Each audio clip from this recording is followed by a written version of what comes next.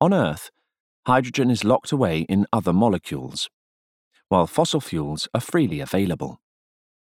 That made it difficult for it to compete with fossil fuels, but the two weren't competing on a level playing field. There were hidden costs to coal, oil, and gas that were not factored into the equation. Properly accounting for them highlights how important it is to free hydrogen from its molecular shackles.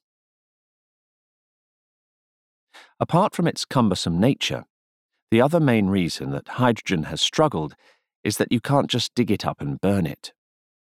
You rarely find it in pure form on Earth because there are lots of other elements around, and hydrogen eagerly grabs onto them with its reactive lone electron. So we usually find it chemically combined with something else. Much of it is bound up in water, H2O, which covers 75% of the globe's surface. 60% of the atoms in our bodies are hydrogen.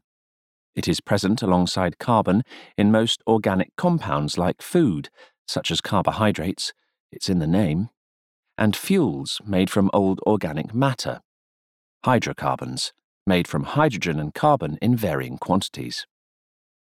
Both of these elements, when they combine with oxygen, generate energy. But the carbon also generates carbon dioxide, CO2.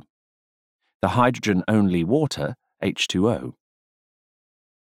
So the cleaner fuels are those with more hydrogen. Coal has a carbon content greater than 90%, a hydrogen content of only 5%, and emits 900 kilograms of CO2 per megawatt hour of energy produced.